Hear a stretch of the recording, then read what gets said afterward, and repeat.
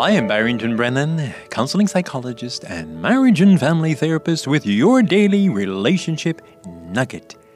Dear friends, you are listening to part 8 of a very special reading of an exciting book, Boundaries in Dating, by Dr. Henry Cloud and Dr. John Townsend, two clinical psychologists and marriage and family therapists who are also Christians. They have written many books, and this book is a must-read.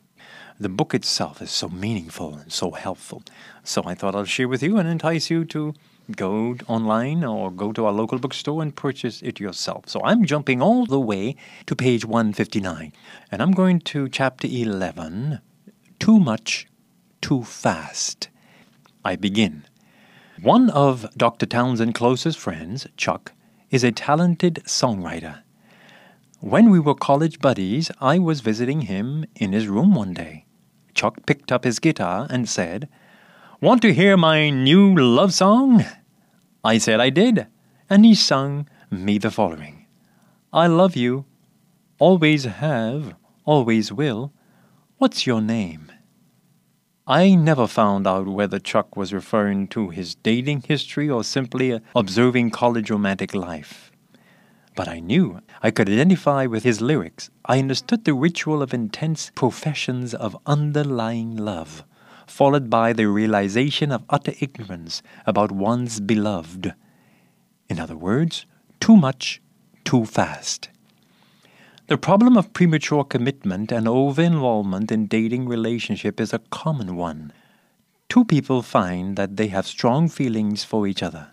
In a short period of time, they begin investing enormous amounts of time in the relationship. They suspend all neglect of other people, or they might neglect other people. They quickly start dating excessively. They feel intense passion for each other and miss each other deeply when they are apart. They may marry soon thereafter, or they may break up only to repeat the fast pace with someone else. Either way, the relationship resolves itself, and the couple is typified by a drivenness to become highly committed, a process that takes less than a normal amount of time. What is normal? While the Bible is not explicit on the issue of how long a dating relationship should go on, we would suggest that a year, not including the engagement period, is a good minimum. We wouldn't consider 2 or 3 years realistic. We know that God has set up a time and reason for every activity under the heaven. When you date for at least 1 year, you experience a good measure of a season of life that people go through: holidays, fiscal periods, vacations, school times, etc. You can observe how the relationship deals with the flow of life of both people. This information is invaluable in helping a couple see what kind of a fit they are. Yet, many people meet, date, and mate within a few months or even weeks. They believe that they have recognized the right person and think that they are ready for marriage. They become deeply committed very soon in the game and never go through a process of gradually becoming closer over time. Either way, the issue is the same. Why wait? Youth specialist Josh McDowell asks a question to millions of teens about saving sex for marriage. The same question applies to the issue of pacing, how quickly to get involved in your dating relationship. Why should you wait? Why take time and become closer in a gradual manner to a person to whom you are anonymously attracted? There are some helpful answers to the question below. Relationships do not tolerate shortcuts. First, we have to understand the nature of relationship as God designed them. This applies not only to dating, but families and friendships. Relationships grow in a healthy manner only as they undergo experiences, and there is no shortcut to experiences. In other words, we only know each other to the extent that we have experiences with each other. We can know facts about persons we are dating, their friends, jobs, hobbies, and so forth. But that doesn't mean we know them as persons. That kind of knowing cannot come from reading a file on someone, for example, When Adam knew Eve, Genesis 4:1, he was knowing her experience and in the deep intimacy that comes in healthy sexuality. Experience requires time. It is simply impossible to get enough experience under your belt without spending a lot of time dealing with the relationship. Here are some examples of necessary time-consuming dating activities on the road to becoming committed to someone.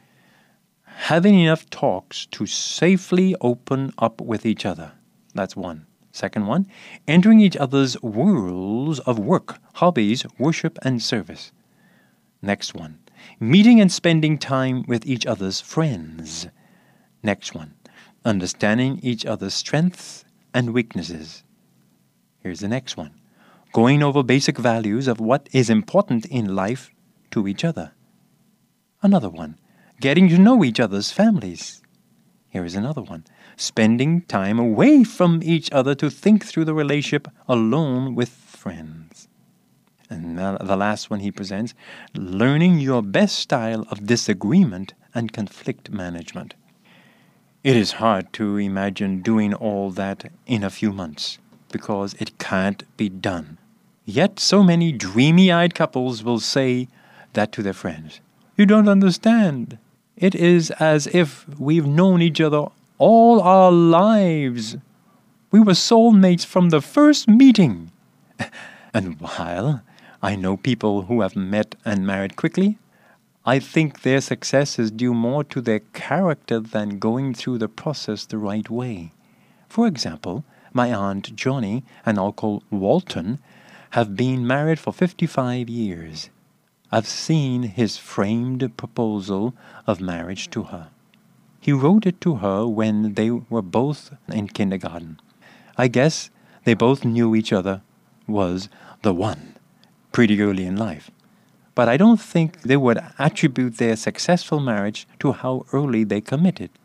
Knowing, observing them all my life, I think they would instead talk about love, the right values, their faiths, and being able to go through good times and bad times. There is no microwave dating that makes any sense. Go through the seasons of life with the person you believe might be the one God has meant for you. I am reading from the book Boundaries in Dating, written by Dr. Henry Cloud and John Townsend, a must-read for you. This has been your Daily Relationship Nugget. I am Barrington Brennen, keeping a smile on your heart.